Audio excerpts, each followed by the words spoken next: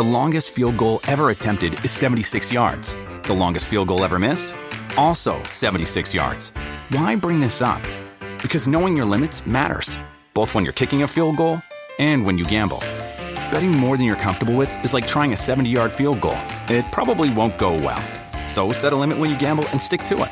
Want more helpful tips like this? Go to keepitfunohio.com for games, quizzes, and lots of ways to keep your gambling from getting out of hand.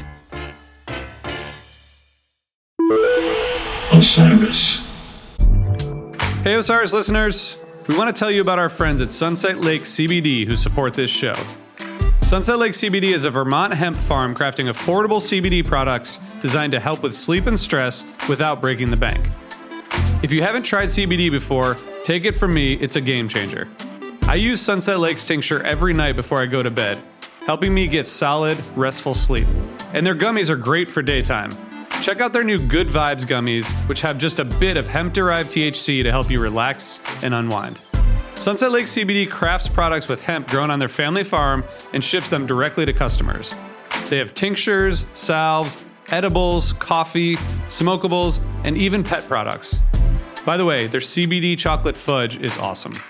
Check them out today at sunsetlakecbd.com and use coupon code TIME for 20% off all products. Sunset Lake CBD, farmer-owned, Vermont-grown.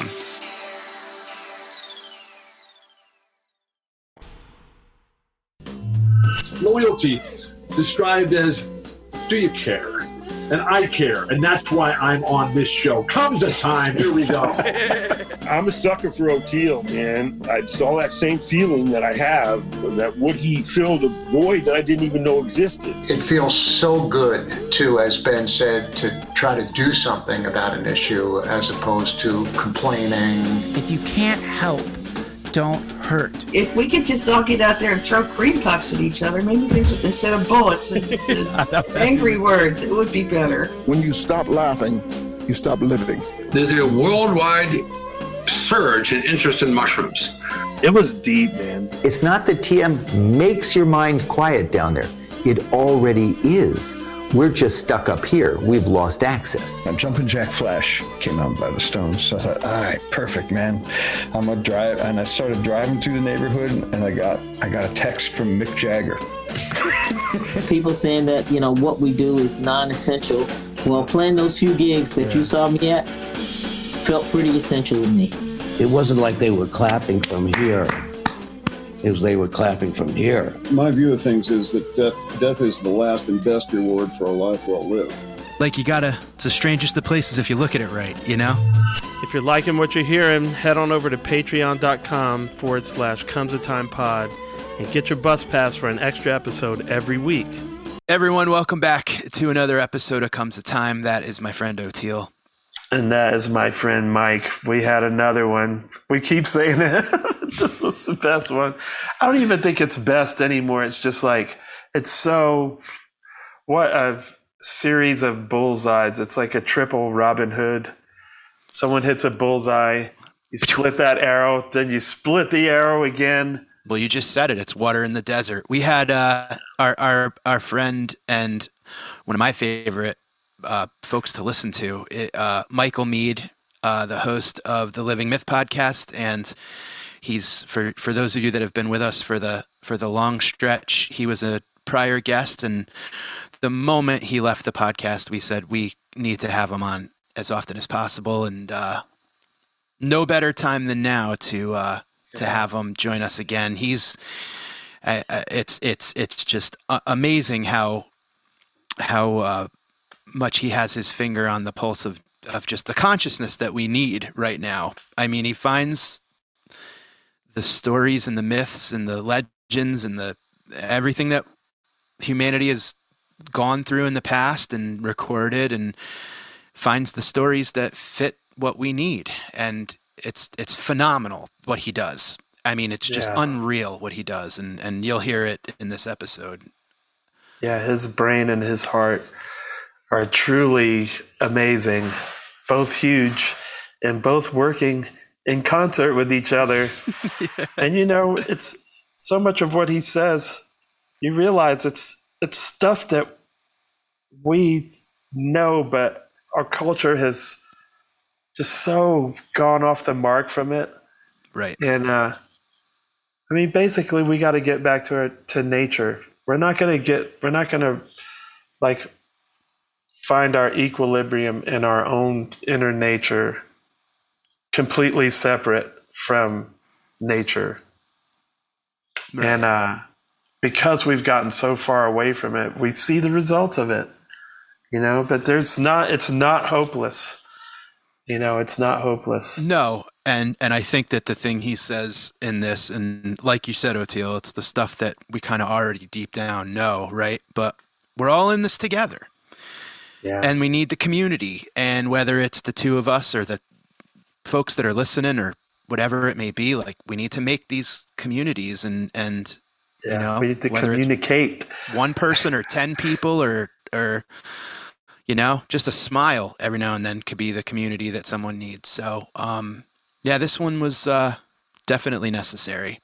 And, profound. Please go listen to his podcast if you guys are interested in, just life. I don't know. It's perfect. It really is kind of ideal, and his voice is perfect, and it's all great. Yeah. So, thank you very much, Michael, for coming back and joining us, and thank you to everyone who's listening. If you'd like more, we're over at patreon.com/comesatimepod, where we offer you a bonus episode each week. And you're listening to us on Osiris Network. You can check out all their podcasts at osirispod.com. Everyone, stay safe out there. Oteil, enjoy tour. And thanks for kicking ass up there and bringing us some great tunes. We're having fun for sure, man. Nice. Take care, everyone. Be safe.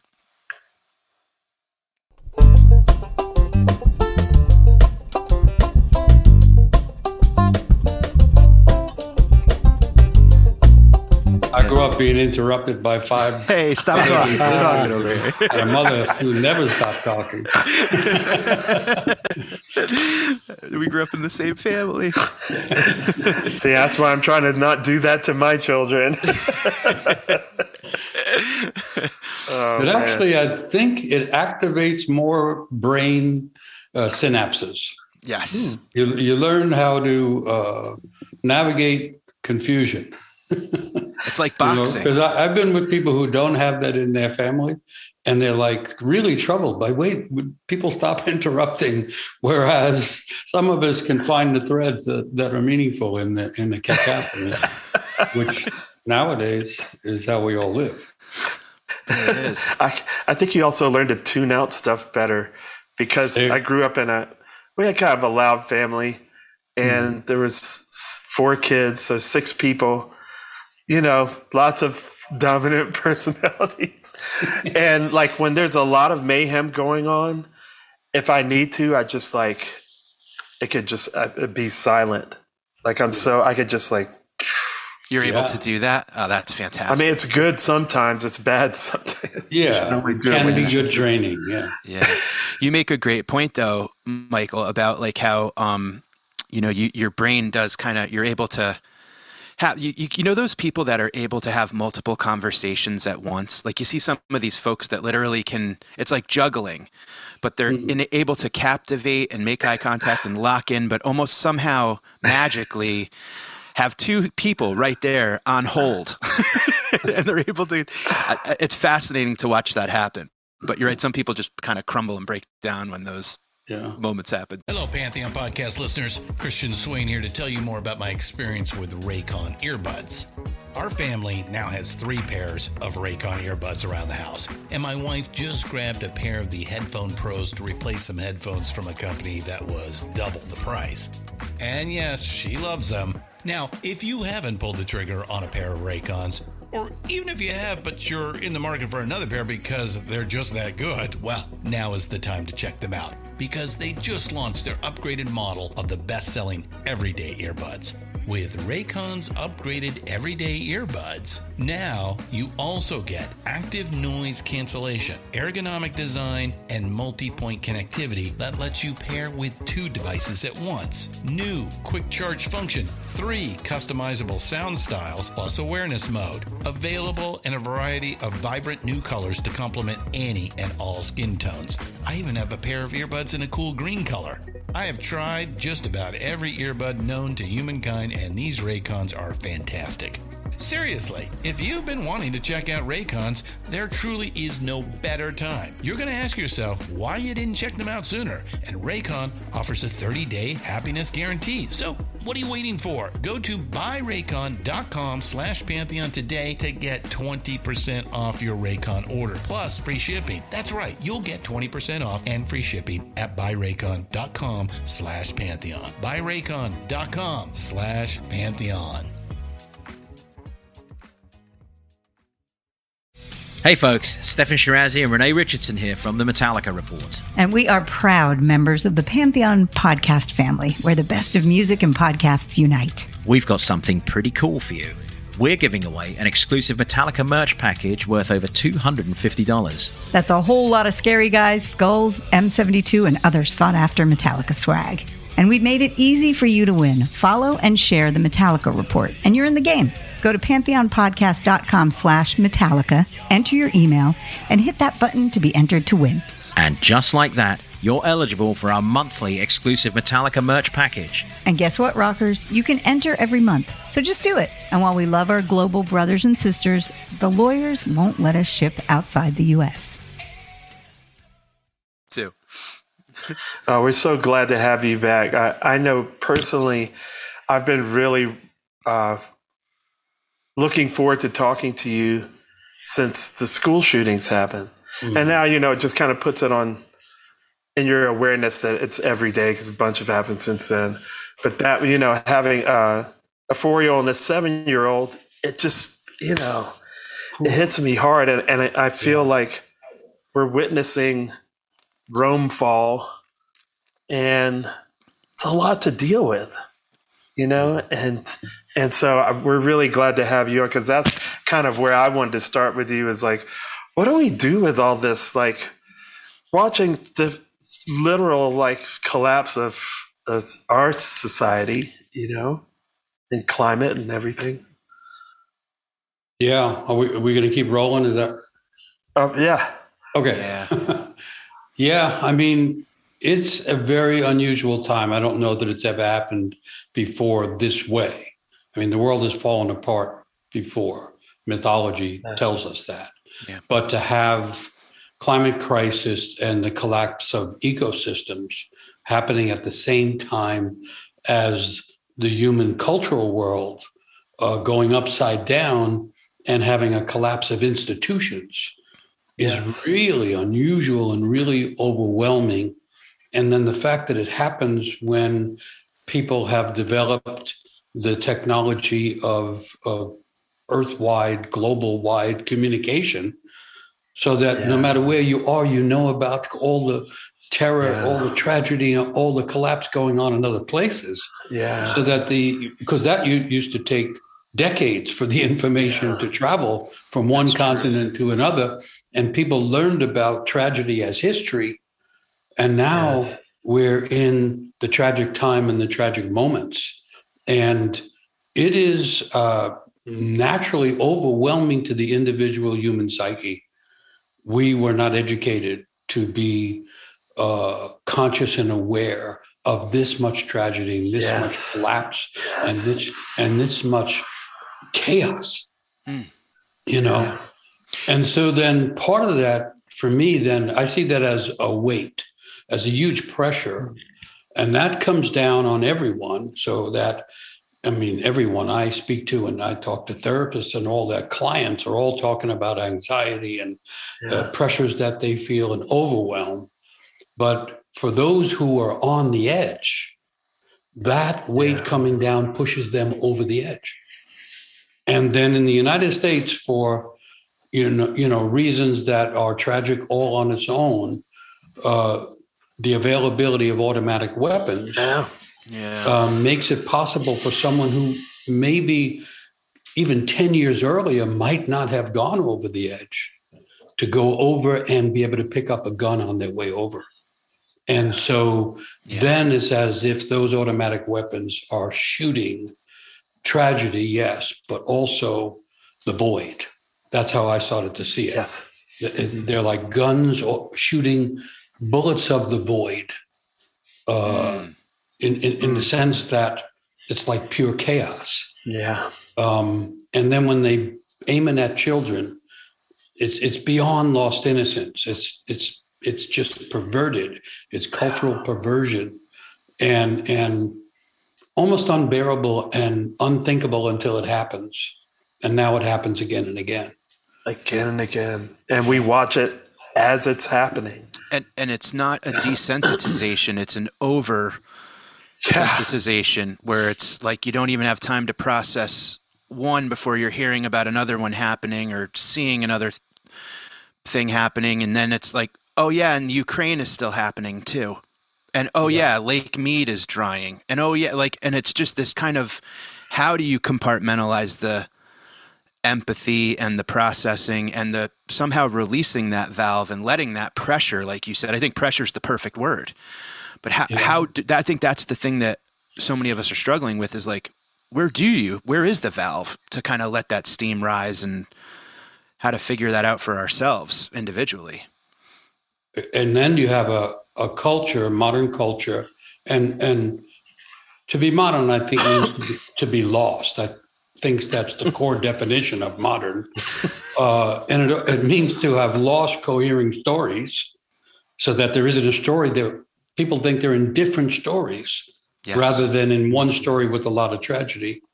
But also there's the loss of meaningful ritual, which is the place that humanity throughout history would take overwhelming things, would to be in, like, one good thing that could come out of all this tragedy is a return of real funeral. I mean, funerals were one of the biggest rituals that humans ever invented. And they were traditionally very creative events. In many cultures, you would have the poets and the musicians and everybody that was creative would be involved in making the funeral, because the funeral was supposed to serve for the release of the grief and the agony of loss and begin the return back to life. Yeah. And since we don't have those real funerals, the lack of understanding what the presence of death is and so on, then you lose those two things, which is no proper way for everybody to grieve and let loose all the pain, and then no proper way back to life, so that the tragedies that occur, we keep carrying them with us. Yeah. Not just that there's more and more of them coming, that we can't get rid of the burden of the ones that have happened because the culture lacks understanding and meaningful ritual. It's funny you say that, because my father just passed away, and we just had his memorial service, and it was like there's some time in between it, like a week or whatever. He was cremated, so there wasn't a burial, like a traditional funeral, but we had this service. And I noticed afterwards that I felt completely different, like a chapter had ended, or maybe a whole book had ended and book 2 started, or book 3 or whatever. But it was after the memorial service, not after he died. And now that you say that, I realize, because we did that thing, and it brought everybody together. We went through all these memories. We grieved together. It tied everything. There was music. There was, wow. Now that you say that, it explains why I felt that drastic change. Yeah. In Africa, they say, if you come upon a funeral, you're expected to join in, not because you knew the person that died, but because you knew death. So a funeral is an engagement with death on an existential level that allows a return to life in a more genuine way. And you think of the second line, which was... Go ahead. I'll say more about that. Please go ahead. Yeah. New Orleans. New Orleans still has it. Yeah. So that they still have the funeral as, like properly imagined. And so you have usually the horse-drawn carriage and the deceased is in the carriage. So the death is proceeding the way to the funeral ground, and everyone is following death because death just tore into life. And behind the carriage with the casket comes the immediate family, and behind them the extension of friends, and behind them everyone else who's involved. And they all go down, and then a dirge is played. And the function of dirge is to open the gates of sorrow and grief. And so that's done. The body's buried, everyone turns around, and now the family's at the back, the friends are in front of them, the extended community is in front of them, and in front of everybody is the band. And on the way back, they play the way back into life, usually by the saints are marching in. That is it. That's it. Encapsulated. And death is at the very back. And death is behind at the back. Family. And everybody's returning back to life. And of course, the family's going to get there slower because they're more impacted. But the purpose of funeral was to remind the living they're alive. Yeah. And so anyway, then when the bigger the tragedy, the bigger the funeral needs to be. And now, again, the strange modern thing, the tragedies are international automatically. So it's like we're in these big funerals that are incomplete. And so a different kind of pressure and the weight and so on. And this follows 2 years of family members having to stand outside of a hospital and maybe wave through a window or say goodbye on Zoom or FaceTime and not have that actual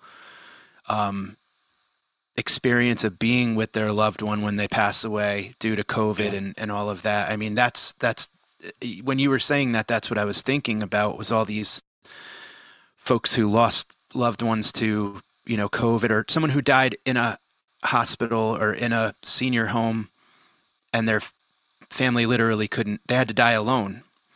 So there was that huge change in the way that we processed and experienced death with the pandemic. And then coming out of it now, we're still kind of trying to figure it.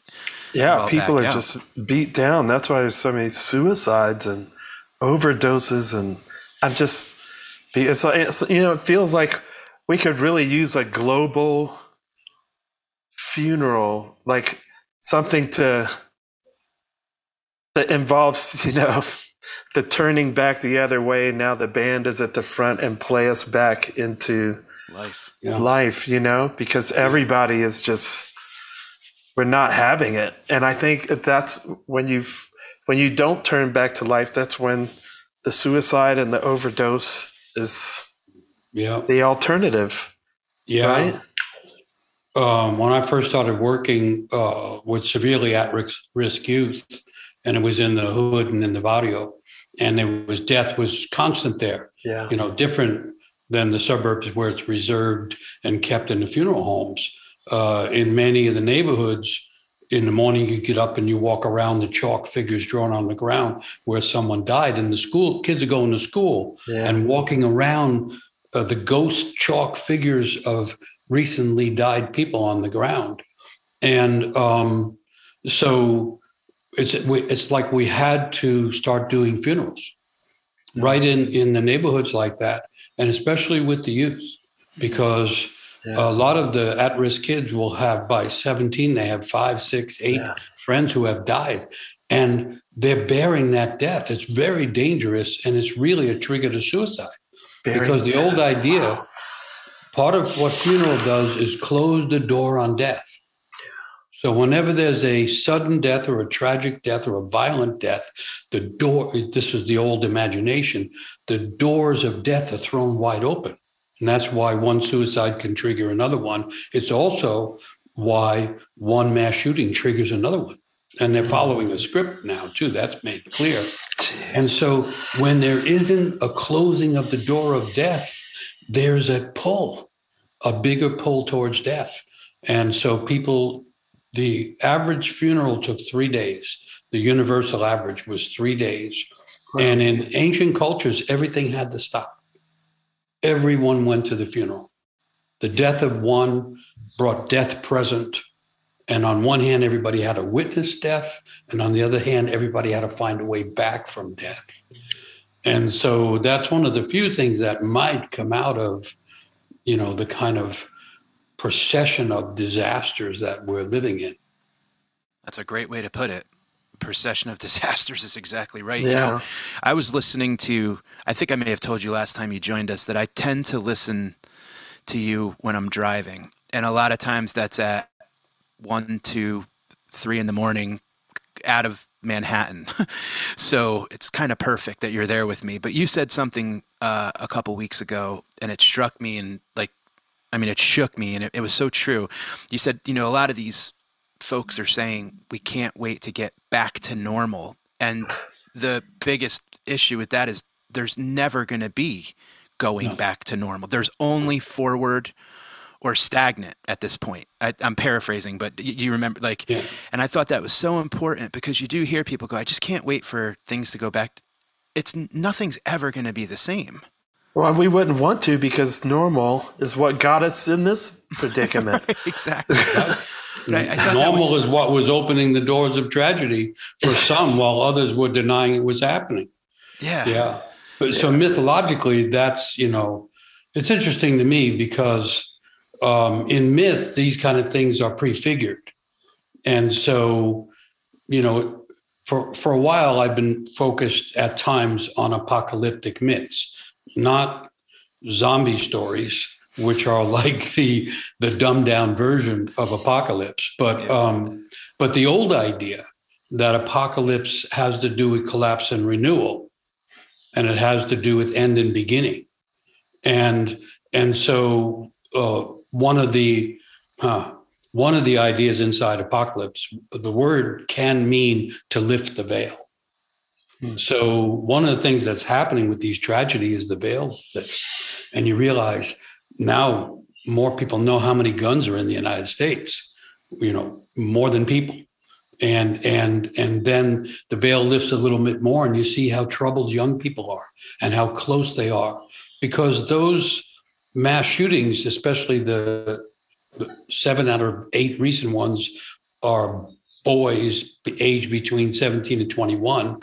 And they're actually murder-suicides because they either kill themselves or there's this old idea called suicide by cops. Yeah. And so it's really an annihilation of others on the way to self-annihilation. And so it says something symptomatically about the culture, not just the culture of guns, but the culture of suicide and the culture of more young people having trouble making the transition from childhood into a more conscious life, which is clearly a huge symptom in modern culture. Yeah, we don't have the, what's the word I'm looking for? It's close to infrastructure. It's just not provided. Everybody of the other cultures have these rites of passage, and ours is like shopping or scrolling, or it's not. We don't have the dopamine. We're not being taught how to. Well, and also, to the point of a lot of these shooters being in that, like approaching adulthood or, exiting childhood. The things that they're bombarded with, just watching essentially the world disintegrate, watching the actual planet melt, and seeing these wars and just seeing violence and seeing anger and just a 50-50 split on everything. That's hard for a young brain to process. That's hard for any brain to process, and the climate crisis too, on top of that. Yeah. The whole atmosphere, from the literal atmosphere to the atmosphere of tragedy, is pervading all young people growing up.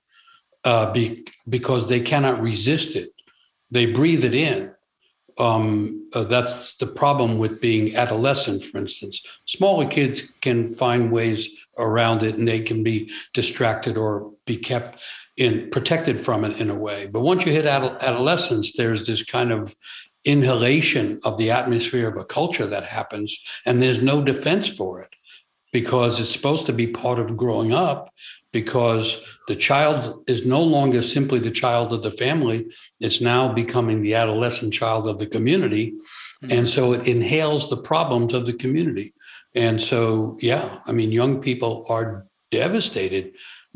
The idea that the planet may not continue, that the earth may not, that's devastating without stories and ideas that give them a chance to hold it and consider it. And so it's all contributing, to this procession of tragedies that everyone now knows is not over.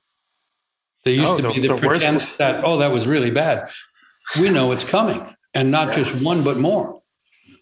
And then you have the inaction and the inability of the culture to respond to its own tragedies, and I call that the hollowing of the institutions, where the institutions, politics, churches, schools, which can now become the locale of the tragedy, don't know how to handle it. So what do we do then? Do we turn to like the micro instead as we watch the macro fail? Like, do we just, because if the institutions are not able to help us get through, do we just pull together in your, family, friends, close? I'm just trying to think, like, what do we do as it all comes down? Yeah, I think that's the right instinct. So it turns out it's very hard for a nation like the United States, a big nation, and these nation states and these big that are effectively, big machineries cannot move or change fast. Yeah. So we have to get more local about that. And I think we have to find ways to create what's missing. Mm. So I call it sudden community, not the idea that we're building a community and we don't know what's going to happen in the future. That's the big lesson right now. Who knows right now, literally, regarding climate or culture. And so I call it sudden community, the old Latin word communitas, which means something so deep happens that it pulls everyone together. That's the function of a funeral. Only there needs to be more consciousness in it and more understanding. And inside that process, more care for each other, like keeping an eye out for who's on the edge, because more people are being pushed to the edge. And right in a town like Uvalde there, where the last mass shooting was, there are other kids on the same similar edge. And so the process, if it's not just a moment of silence, and if it's not just a few hour funeral, but it's a period of really paying attention to the presence of death and the need to find ways back to life. And then those who know something about what's going on, checking for those who are more at risk, that's part of it. And then maybe that begins to filter more into the bigger collective with regard to, obviously making guns less available. That's just so obvious. Yeah. And the people that are in denial about that are in denial of death. Yeah. As well. And so, that's a whole other problem. But yeah, you bring up a point that I really wanted to touch on, which is, the first thing that I always ask myself when I hear this is like, how did they not know this kid was on the edge? Like my kids, we watch them so closely. We talk to them. We're trying to find out more, trying to get them, to engage with us even more. I just can't imagine one of my kids being that close to the edge. And I was it seems to me there had to be some denial. Like, you can't be that oblivious, right? Or are they just so overwhelmed and working 2 jobs or whatever? Well, the story has come out to a large degree it was a broken family with a lot of abuse. And there were signs, from a couple of years before. Family noticed, friends noticed. And so there's a kind of denial. There's also a kind of lack of awareness of what those signs mean. And then who and how is an intervention occur? Like in contemporary life, it's not clear where the parents' responsibilities end and the schools begin. There's a real confusion there, and there's not necessarily good communication. And then it's all disrupted by political issues and issues of self-importance versus trying to protect and assist the kids to grow, on and on. Right. And the thing that happens too in these communities, and it spreads, it's kind of like when like a spider web crack or like a windshield, like how it splinters out, there's going to be children that have survivor's guilt. There's going to be teachers that have, I could have done something more. There's parents who, if I only got there a couple minutes early, there's all these ifs and what ifs, and that's a haunt that's going to stay with them for a lifetime. And those folks need the support and the, coping mechanisms, the therapy, whatever they need to cope with this experience and move forward. And if it keeps happening, and they showed a map of the United States, and all these different, like, it was like looking at like a weather chart, and it was just numbers, and it's dead people, and it's like, this is what. So maybe this is to force us back into the village thing. Do you think?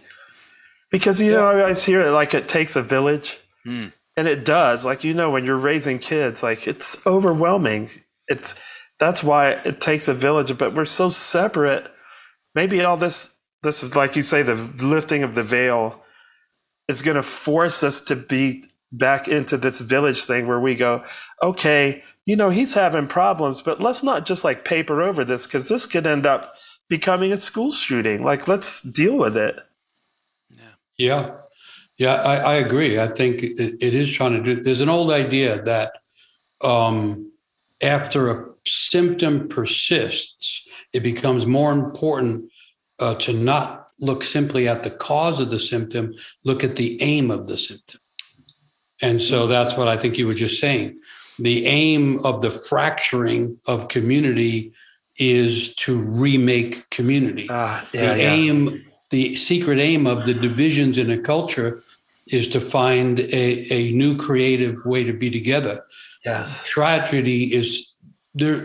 People think of tragedy as bringing everyone together. When it's a natural disaster, that often happens. Yeah. But we're now in this procession of tragedies. And so there has to be some imagination of where it's trying to get us to go. And but culturally, we don't look at it that way, because when you think about a symptom, what do we do for a symptom? We want to make the symptom go away, not cure the cause. But the aim of the symptom is to go, hey, fix the problem. Yeah. Not to go make me go away. I was like, I'm trying to save your life, man. Like, I'm going to be back, and if you don't fix it either, Yeah, and apparently, I don't know why, but it takes this much tragedy to create that awakening. I was saying that actually 10 years ago, because I was working with kids in the street, and I was saying, these are 15 and 16-year-olds. It's still happening in the inner city, so-called, that are dying and that are walking with death every day, and nothing's being done about it. And so this is bound to cause more tragedy. And then when the first shootings, Columbine and all, were happening, what I was writing about is death goes to school. It was simpler then in some sense, because it wasn't this real procession of unbearable tragedy, but it was shock of tragedy. And one of my interpretations was, this is a culture that typically denies death. And Octavio Paz, the great Mexican poet, said, a culture that begins by denying death will end by denying life. That's also happening literally right now. There is Wow. denying of life going on. Sure. And so there's been this progression, and it's getting worse, and it has to be at some point that's enough. And you hear people saying now in a kind of political way, enough is enough regarding, weapons of war being distributed in the street. But there's way more of enough is enough. Right. It's got to get to the point where this is enough division. This is enough self-oriented politics. This is enough. It's going to have to be a lot of enough, man, because the true religion of this country is profit, and that is so big. Like, it's going to be a whole lot of enoughs. It's going to take a whole lot of enoughs to fight against that, huge of a wave. Yeah, that's kind of the god of modern culture. There's actually twin god, money and time. That's the other one. Everybody's trapped in time, and there's very little healing in time. When healing is happening, it's timeless. You're out of time in the healing mode. You can't tell how much time it took, and so the sad thing, in a way, for me, is there's no small fix. There's no minimal repair. This is a reimagination of culture that's being required. And evidently it takes this much tragedy to begin it or to get America more aware of it. Has in the stories and the from the past and what you study,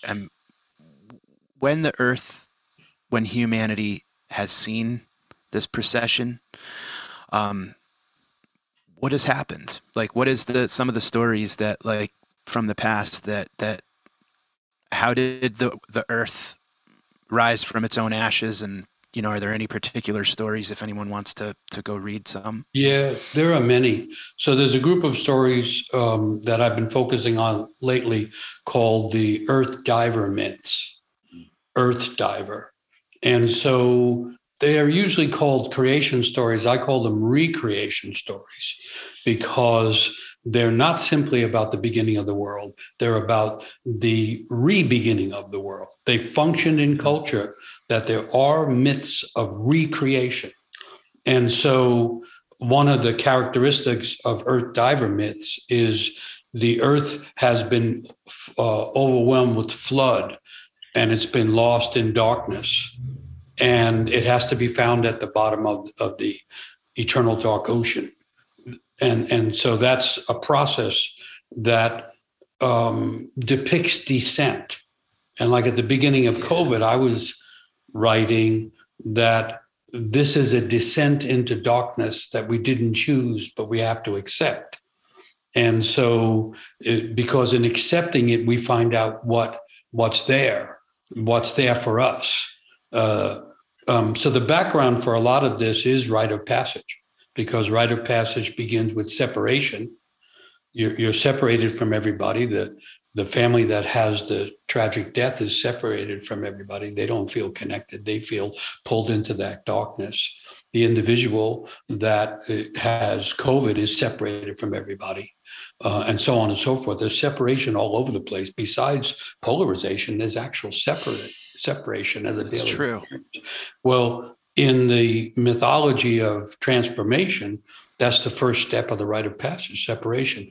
The second step is a descent into darkness with a brush with death. So that's a way. That's a way to describe where we're at collectively. Yeah, more than a brush with death. More than so we're in an enormous rite of passage, and that's what I think. The scariest dark part. A collective rite of passage. Hey, Fish fans. The band's 3-day run on the beach in Atlantic City is just around the corner, August 5th through 7th, Friday, Saturday, and Sunday. Do you remember that amazing tweezer into bathtub gin from Friday last year? Or the drowned ghost combo from Saturday? What about that Numberline encore on Sunday for all our friends? The AC weekend last summer was a blast. The band gave us 3 great days of music, the weather was beautiful, and the vibes were sky high. We're so glad they're bringing it back again, and we hope to see you there. We'll be dancing on the beach, keeping our feet in the ocean while we enjoy our favorite band. What can be better? Join us this year and get tickets now at osirispod.com/AC.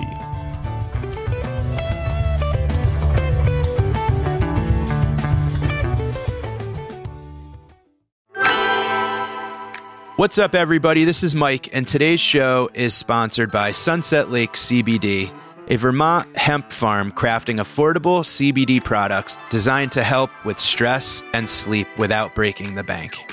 Sunset Lake CBD is a majority employee-owned hemp farm located just outside of one of our favorite places, Burlington, Vermont. For years, Sunset Lake was a dairy farm producing milk for Ben & Jerry's ice cream. We had them on the podcast. In 2019, they diversified and started growing hemp for CBD. And Sunset Lake CBD crafts products with hemp grown on their family farm and ships them directly to the customer, cutting out all the cost associated with getting on the shelves at stores. They have CBD products for every occasion and offer tinctures, salves, edibles, coffee, smokables, and even for that anxious dog of yours, they have pet products. Ooh, I need to get some for my dog that's barking all the time. But I'll tell you this, I use these. The Sour Bears. So good. They are CBD gummies. I literally, no joke, I take these every night. They help me sleep. And it's almost bedtime. Yep.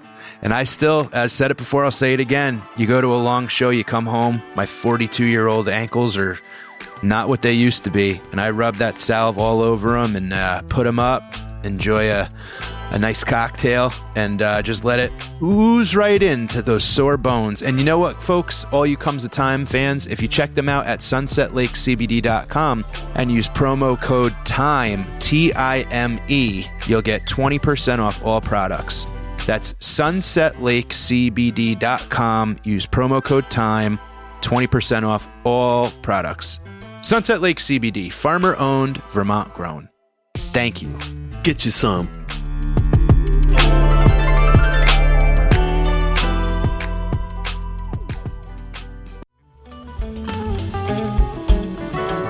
Hey, Dead fans. Wake up to find out that Dead & Company is coming to Philadelphia on July 10th at Citizens Bank Park. The summer tour has been magical so far, and we know the Philly show will continue the magic. If you haven't seen the band in a stadium, you gotta check it out.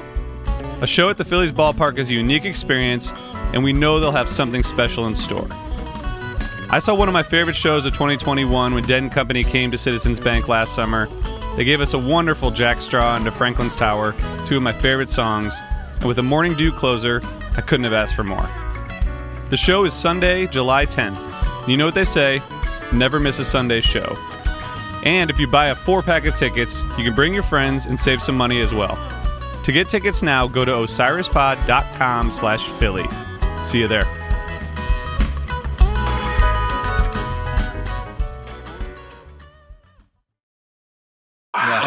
And then the two things that happen in that descent, like when the story says the earth is found in the depths, and then when it's brought up, as soon as it's handled at the surface above the dark, deepening depths of things, it grows. That's how the earth comes back.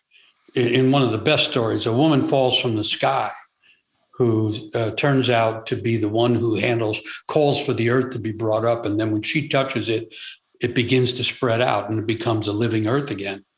But when you take that personally, you say that the descent that we're all being pulled into, every time we hear about a tragedy, most of us are pulled into the depths. So the corresponding thing for the individual would be at the depth of our own psyche, there is creative mud trying to become conscious and be brought up. So it's another way of thinking, what do? We can't individually affect the collective. It doesn't work that way. Look at the inability to affect politics. But if more people are finding what's down in their own depths, so psychology doesn't always mirror mythology. But in mythology, the deep depths are always creative. What's at the bottom is not emptiness, but creative energy trying to become conscious through each one of us. And so this isn't a quick fix, but then again, it's not a minor repair.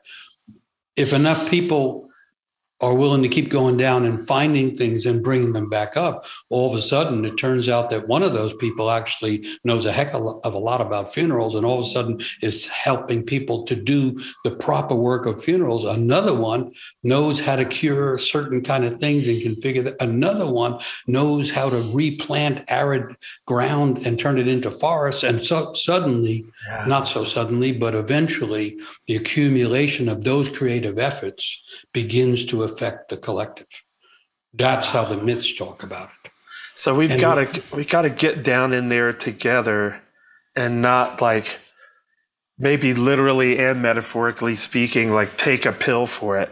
You get down in the muck, because the muck is also the fertilizer.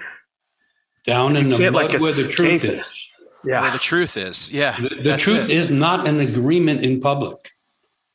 It's it's the arisement of inspiration from the depths. Yeah. And so there's something true about young people that are growing into this world falling apart. There's truth about what's happening to them that hasn't been uncovered yet in a way that can be pronounced clearly. Right. And that process cannot completely be done by them. Because in a rite of passage, you have to have those that are suffering descent, and those that are helping keep things together while that's happening. Yes. And then, like in a vision quest, those who help interpret what happened to those who experienced it afterwards. And so there's a bunch of truth trying to enter. I mean, real truth, deep truth. And we're missing the two of the biggest things, those trying to help you during the descent and those to interpret. Like our culture just doesn't, it's not willing to do it. That's what I'm trying to get at, is like maybe what I'm looking for is we have to teach our kids to not try to deny, like getting down the muck. Like, we're going to go down there with you together. I'm going to help you. There's part of it you're going to have to do by yourself, and it's going to feel dangerous, but I'm here to help you, and also to help you interpret on the other side. Because otherwise there's one more thing missing that's really important. And this is why it's so clear where we started from. You can't go back. Because when you come out, when you come through, there has to be a community of people waiting, who have an understanding of what you've gone through and a capacity to welcome you into the new community, into the new world, if you want. That's the end of the rite of passage, so that it only concludes when people are welcomed back. And so the paradox is that we have a cultural community that's torn apart when we need a community that suffers through things with those who are being hit the hardest, and then who welcomes them back. Well, and that's why we have the problem. Yeah. Well, that's why I call it sudden community. Yeah. Because you can pull people together to do a certain thing for someone or for some group. I mean, you see people trying to do it in the places where the tragedy is. You see them trying to make sacred ground where people have died and all, but way more is needed than that. Well, it's hard collectively because this country and its foundation was that. There was a whole segment of community that they didn't give a crap about, and was actually written into the law that these people are not even people. Yep. Right? And they're still suffering in the hoods and barrios and reservations and stuff. So trying to get everybody collectively to be the community that's waiting for you on the other side is damn near impossible, because it never existed here, ever, since the foundation. So how do we do it now? Like it wasn't baked into the cake. It really can happen. I haven't experienced it. I mean, I believe you, but I have. But it's really a transition of humanity. Yeah. Not just a local community. It's really What's required is an awakening of a deeper sense of humanity that doesn't allow for some to be rejected or made into the other. Yeah. Because it has to include the other. And so America has this ongoing tragedy from the very beginning. On the one hand, the annihilation of the indigenous people, annihilation, which still isn't acknowledged in many ways. And on the other, slavery, the enslavement of another people, pretending that neither of those are human, which is absolutely inhuman and proof of the lack of humanity of those who are holding those ideas. So that has to turn completely over. And also poor whites and just the poor women. Poor and there's all the indentured in the various ways. So it's really a rite of passage of humanity, trying to find the depth of humanity again, which seems really big, but I trust in that. Just because of events we've done where we intentionally bring together people of different races and different ethnicities and different cultural backgrounds and different economic backgrounds, and try to do healing. And there is a process of awakening that's stunning, where you realize, no, we really are in this all together. Yeah, we are. Because we're human all together, and that's. Well, so that's the same air. If all the air is polluted, we all die. Not just this group or that group or this sex or that one. Well, and what's so important too is that you could find community in just one person right now. From spending so much time alone or spending so much time isolated, if you find one person that has that same frequency of empathy or vulnerability or just the willingness to say, I don't know what's going on, but you don't have to go through it alone. That right there could be a life raft. And that right there could be the beginning of a sudden community. Or that's what this podcast is, right? That's why we want you on the podcast. We don't have a lot of followers, but that ripple, just if a few people can watch and get a hold of this, and we could reach out to each other. That's how you save it, No, that's a good point. If you follow a vision quest, there is often the person coming back from having been isolated, literally inside a circle that's drawn with little or no nourishment, so that they awaken to something that's in them. That's what the vision is about, even though it might be occasioned by the appearance of an animal or something. What's trying to awaken is within. And then some of the practices are that you would go to another person who knew that process and then could help elicit the understanding and make clear how to hold on to it. Yeah. And that was a community of spirit right there. Yeah. It seems that it's so polarized, like everything, the thing that seems so visibly and emotionally right on the surface is, we need community, but there's so much separation.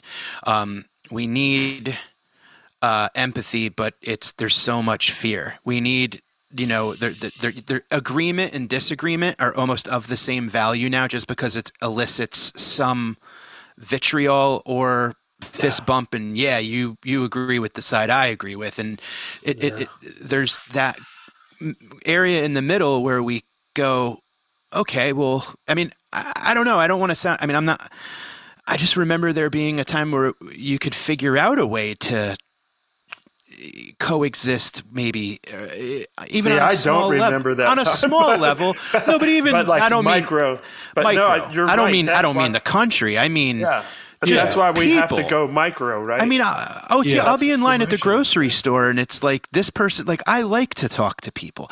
I want to be friendly with people, but now I kind of have to take a beat and go. I don't know if I want to get into it right now. Like, who is and that's. It's kind of a crummy way to. I know, it's sad, but it's all right there. It's one side and the other, and it's just it's rough. I just feel like if we reach out micro, it'll ripple out, and maybe that's what all this is teaching. It's like it's Perhaps. When you said something about the vision quest, I was like, yeah, like collectively, our vision is this horror. But okay, if that makes us get to like just, okay, let's just do this micro thing right here with my neighbors, friends, the podcasts, people at work, like just start here and hopefully it'll ripple out and where we can talk. Because if we don't learn to talk to each other, we're never going to see each other. I see the left do it just as much to the right. It's like, how are you going to ever talk to them or have compassion with them if you're going to demonize them like that? When do we start talking? One of the things here, and I think you're alluding to it with like being in the grocery line and saying, well, if I say something, where might it lead? It's like, people in Texas, I worry about people in Texas a lot, because you can bear any kind of arm in the grocery store. Oh my God. Not a good plan. But so one idea that's to me very valuable is the tension of the opposites. So in Earth Diver stories, after the Earth is brought up, and the woman who fell from the sky in those stories is the image of the creator. And so these are stories with a feminine creator, which is really interesting because she becomes Mother Earth. But she gives birth to two twins who are directly opposite each other. And sometimes they're called the hard brother and the gentle brother, or sapling, flinty and sapling, or bad mind and good mind. They're metaphors. And creation continues with the two of them creating in two different directions. This is the explanation of how opposites got into the world. And then eventually the two of them have a fight, and because they're creating in opposite ways. And so we're like those two twins having a fight in public right now. And people can't hear the other side, and they're demonizing the other side because each side thinks they're the good twin and the other one's the bad twin, anyway, that's hard to sort out, but that's in the stories. Wow. And then, in the fight, what happens is the woman who fell from the sky, who becomes the earth, her body, she breaks giving birth to them and she becomes the earth when the bad brother, which everybody has to figure out who that is, but it really is about inside people. Everybody has the good twin and the bad twin. And we're both the good and the bad brother. That's the thing. That's helpful to know. So, because then people can't be as one-sided. But anyway, so the hard twin is beating the gentle twin. And the world, this is an old idea, the world is tipped towards goodness slightly. Mm-hmm. What happens is their mother speaks to the good twin who's being pounded into the earth. He's closer to her. And she says, you cannot be defeated. You cannot let yourself be defeated because it will end creation and creation won't be able to continue. And so you have to do this in order to help creation continue. And he gets encouraged and inspirited by her. And then he beats the other twin, but he can't really kill him. He drives him out of the earth, really, and he winds up becoming death. He then he becomes death. So now you see that they were really life and death, which are the twin brothers. The sun going up and coming down. Yeah. And death has to have its place. And when death doesn't have a place, it shows up at school and it shows up in supermarkets with automatic weapons. Mm-hmm. Death has to have its place. But also, the polarization is the attempt by, I guess, the unconscious or something to get people to realize the twin brothers are inside us. Everybody's carrying the good and bad. And whoever calls the others bad is really casting their inner dark ignorance on someone else in order to have a moment or a few years or a few hundred years of pretending they weren't in it and didn't have it in them. And so we're being forced to face this stuff now. And it really makes sense to go back to the old stories. And this is a tough one for people. I mean, it's tough because some people are determined the other person is bad. And some people are simply determined that they're good and they're above the dark urges and the dark thoughts. And that's as big a problem as insisting that all the dark thoughts are going to other people. They're both problems. Right. But also paints them into a corner like they can never change. Yeah. Like say they are bad, whatever we want to define. Yeah. As bad. That doesn't mean they can't change. Like I can't write someone else totally off because I changed. Right. Like, if and that's the only constant in life, right? Is change. Yeah. I mean, that's the only thing we're guaranteed is that and death. And we know it's that neither of us are going to change, or our relationship is not going to change if we don't talk. And if we write each other off, there's definitely not going to be talking. And then there's going to be war. Like you say, if you don't make a place, it's going to. So then we have to listen to each other, but that only happens when the truth is being told. So there is no mechanism and there is no therapeutic office in which that conversation can happen. It has to happen right in life, and it has to be a digging down for that truth that's at the bottom. Then people will listen if the truth is told at the right time.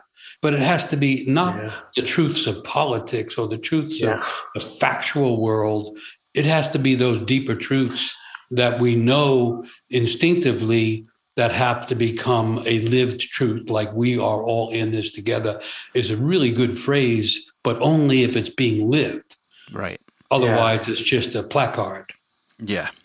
Yeah. It's not the truth that the ad agencies decide that you get because you clicked on a certain thing, which is terrifying. At what point was there a period where, it seems like youth, and I can only speak from my experience, but I wasn't taught about death until someone died. Do you know what I mean? And it was more kind of like hey, they're not going to be here anymore, or they went to heaven, or was there a period, was that always the case where it was like you shielded children until they experienced it? No? Think about people growing up on farms. Like you see animals die, you see animals kill each other.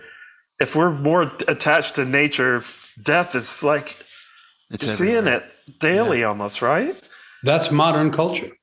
Yeah. Denying death. And the chicken nuggets. You don't see the chickens get slaughtered. You just see the little nuggets, right?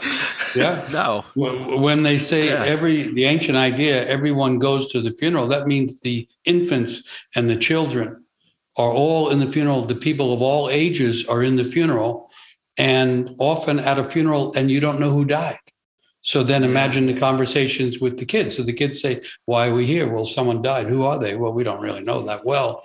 But listen, death is part of life. And so then the kids are growing up getting ideas about death as they grow. So then when someone says you have to die before you die, that starts to make sense. That's the old saying. Die before you die. It means die little deaths. Because each time you die a little death, you have a bigger life. And so all these sayings from the past, the Irish have a saying, death is the middle of a long life, which means if you don't die in the middle of your life, you may be alive, but you may be the walking dead. I think the popular images of zombie revolution and the walking dead is really a dumbed down version of people living but not really living. Is what we're doing right now. It's really the public square being referred to. But so no, I don't. This is modern. The idea of denying death, and I agree. Imagine all the cultures, most of history, people were closer to nature. Yeah, and nature is the big mystery lived large, and the mystery is birth, death, rebirth. Life, death, renewal, and nature is showing it every year. And human nature is part of it, and the modern world has separated humans from the natural world, and therefore most people in the modern world do not know that the mystery is really life, death, renewal. Yeah, people don't know. This is, I won't say good, but it's necessary because it's forcing us the whole back world to nature, where we will then see. Because like with my kids, I really struggled. I was like, how am I going to talk about, because I have a weird thing about death. I avoid it, and I avoid funerals and just the whole nine. It's always, I've spent a life doing that, And then when I had Nigel, it was like, oh, there's a dead bug. There's a dead lizard. There's a dead bird. There's a dead fish. That wasn't hard. He's like, he understands it's never going to move again. And so when I talk about death, it's more about living. Let's do this because, at some point we don't know how long we have to live. So let's really live right now. Let's take advantage. That's what funeral is supposed to show. And when we're working with young people who have lost these dead friends, and I want to throw this in because I was thinking of it earlier, you can always re-funeral.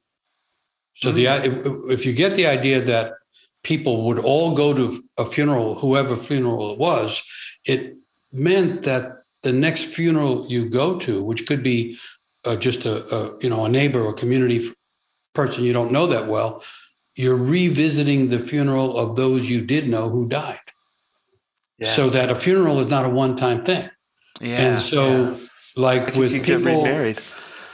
With people that couldn't do the funeral in COVID, they can do it now. Right. And we've done that with people. You take something that belonged to the person who died, and you make a little grave somewhere, and you make the funeral, and you bury it in the earth, and the feelings can come just as they would have at the original funeral, maybe more so.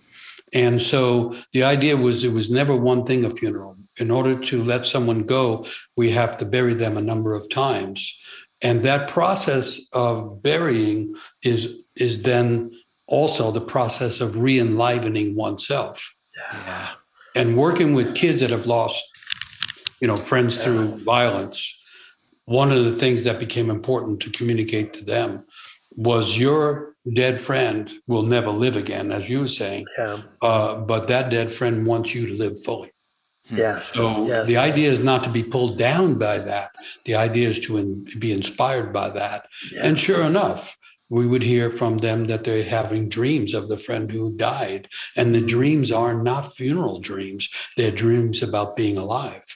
And so this is the kind of thing that's been lost in modern culture. And so there's a big recovery project of bringing things that have things that are forgotten that are important don't disappear. They fall to the bottom, and we have to go down there and get them. And that's, and by the way, the process of going down and getting it is what lifts the spirit. Together, words, especially when we do it together, right? Or even individually. That's a great point. That what's missing in my life psychologically and mythologically is hidden deep down inside me. Not something, marketing doesn't work that well if you're really changing yourself.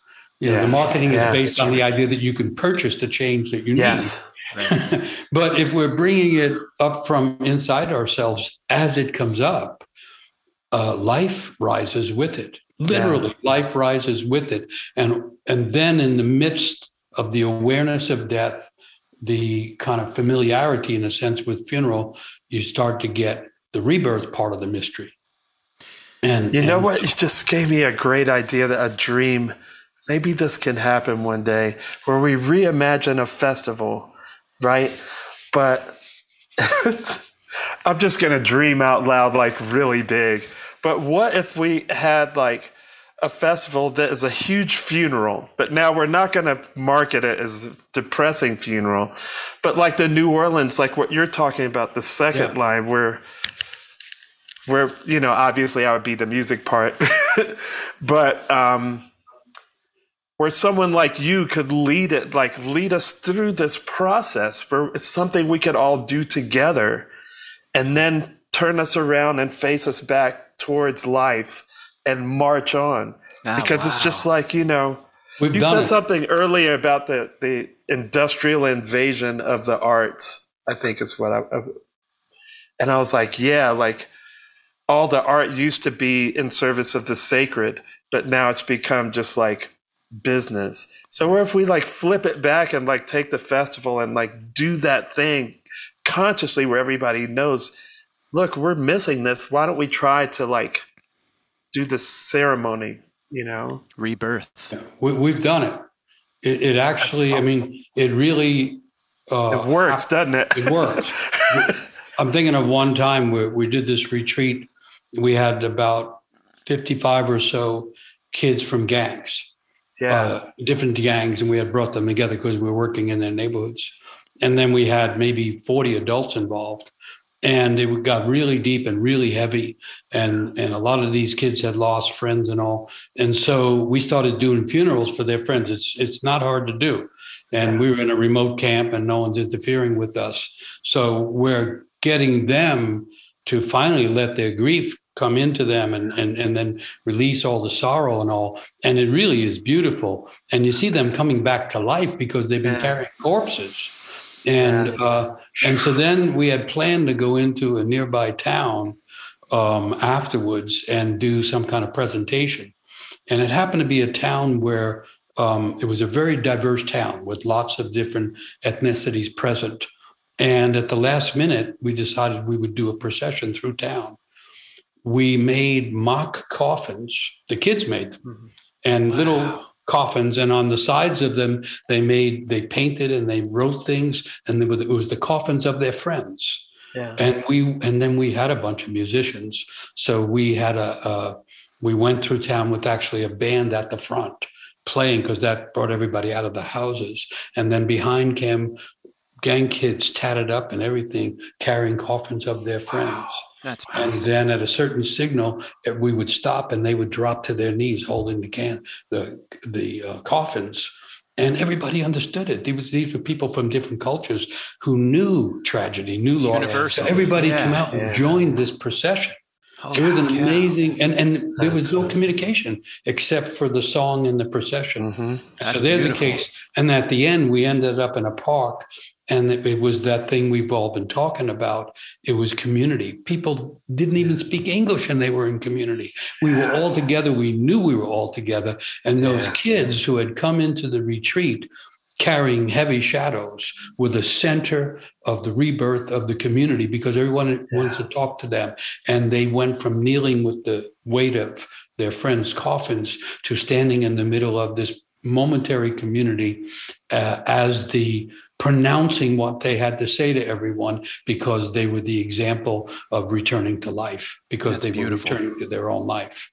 So that's the sudden community you were talking about. Yeah. That's amazing. That's so cool, man. And the thing to me that's so important about that, what you just said, is that who knows how much that experience impacted maybe just one or two of those youths that took part in that event, and is going to carry that on, and they're going to be a huge conduit for change. Oh yeah. Maybe in their family, maybe in their school. So we talk about that spider web of negative, the pain, but there's also the spider webbing of love and hope, and that's positivity. That's amazing. Come on, because you're so right. We don't know. I've lost touch with, I would say, almost all of them. This is years ago, but one of them came up to me at the end, or in the midst of all this, and said, "Listen, I got a problem." He was probably 16, from I forget the exact neighborhood, but from like East Palo Alto. So he's from a Black community, and he says, I said, "What's the problem?" He said, "Well, I'll tell you the truth, I'm packing a gun." And I said, "All right, what's the problem with that?" He said, "I'm supposed to go use it. Someone shot my friend, and I'm expected to do the payback." Italian. And so when this is over, I'm going back to a place where everyone knows I'm armed and everyone expects me to kill someone. Mm. So I said, "So what's the problem?" And he said, "The problem is, do I do it or not?" And I said, "The answer is completely clear." And he said, "What do you mean?" I said, "There's no way you can do it. You've just been with death and come back to life. You can't turn around and fire death into anyone else. That's it." And big pause, he's thinking it over. And then anyway, so some of us wound up going with him back to that community. We had to meet with the OGs who were, in charge of that side of the community and agree, work it out, that don't put this on him. Wow. And I happen to know that he made it into college, and I don't know what happened after that. But your comment may be That's amazing. Want to say that. That was one kid. Yeah. And the actual moment of burying and coming to life, because he was burying the friend who had been shot. And then he stepped out of that cycle where he was supposed to deliver death to someone else. And at least for that time, he was free of that, and he was more fully alive and able to pursue his own life. So I want to echo what you said.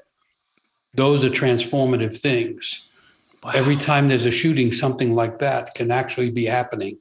And you know, we don't know, but it's a proper human response to tragedy. Well, he probably would not have done that if he hadn't been through that experience. And then the community is there at the end. No, and what did he do? Back. He went to someone in the community and go, I got a problem. Like, I'm supposed to, you know, and the community, which you said, you know what the answer is. You can't do that. You just been through. That's just great, man. That's beautiful. And you know what that is? That he got permission to say, I'm scared. Help me. And that's such a vulnerable... I got a problem. Thank you. Oh, my God. For those who do mentoring or counseling, in that moment, that's not psychological theory. That's not the time to apply psychological therapy. That's the time to tell the truth. Tell the truth. Because he came to me having to sell someone, and under pressure, he would have realized he already knew the answer. Right. And all I was doing was saying, in a sense, you wouldn't be telling me if you didn't expect me to say, you can't do it. Right. So that's not a tricky thing from a mentoring point of view, because it was built into the situation. Yeah. Unbelievable. The wealth that you bring everybody, it's just, I can't thank you enough for I'm so grateful for you, man. Seriously. You know, and even just what I'm going to take from the conversation today is that, you know, when you talk about the earth divers and going down and picking up the real truth and all of that, that journey to the bottom and finding it in the mud and bringing it back up, that's another way I feel like I can look at some of those hard days and some of those struggles and some of those when you're so brought to the present moment with like, I don't know what to do. That is the swimming down to the bottom. And that's the edge for diving down. The old saying is, when you find yourself in a descent, dive. I like that. There's something down there that's wanting to be found. I want to say one other thing about that event, which still lives inside me because of what you were saying earlier. In that event, there was a complete inburst of arguing through racism that was affecting everybody who was at that event in different ways. Mm-hmm. And we had one rule in the event, which was no physical violence. And so that meant everything could come out. And so that young man had also just been through his first experience of really having a genuine conversation about racism and the damage that it does and how it denies people and people like him, their natural humanity. And so that had been part of it also. So the truth had been spoken in many ways before the other things happened. And I think that put him closer to a truth in himself, because the truth for him was he didn't come here to shoot someone on the basis of payback. He was going to find another way to deal with his friend dying. Yeah. So we need to normalize truth and honesty. Wow. Yeah. Thank you so much for spending an hour with us. And great to be with you again. Both of you, great to see you. Yeah, it's truly an honor. And please come back again soon. And for those who are hearing you on our podcast for the first time, can you let them know where they can find you and everything that's going on? The website is Mosaic Voices, all one word, mosaicvoices.org. Or else they can look for Living Myth, which is the podcast that comes out every week. And they'll find stuff there, stuff to listen to, stuff to read. Bless you, sir. For everything. Right back to you. Good to be with you. Stay safe. Good to be in the feeling together. Yes. Let's keep it up. We'll keep checking in periodically. All right. Thank you for listening, everyone. All right. Be well. Bye.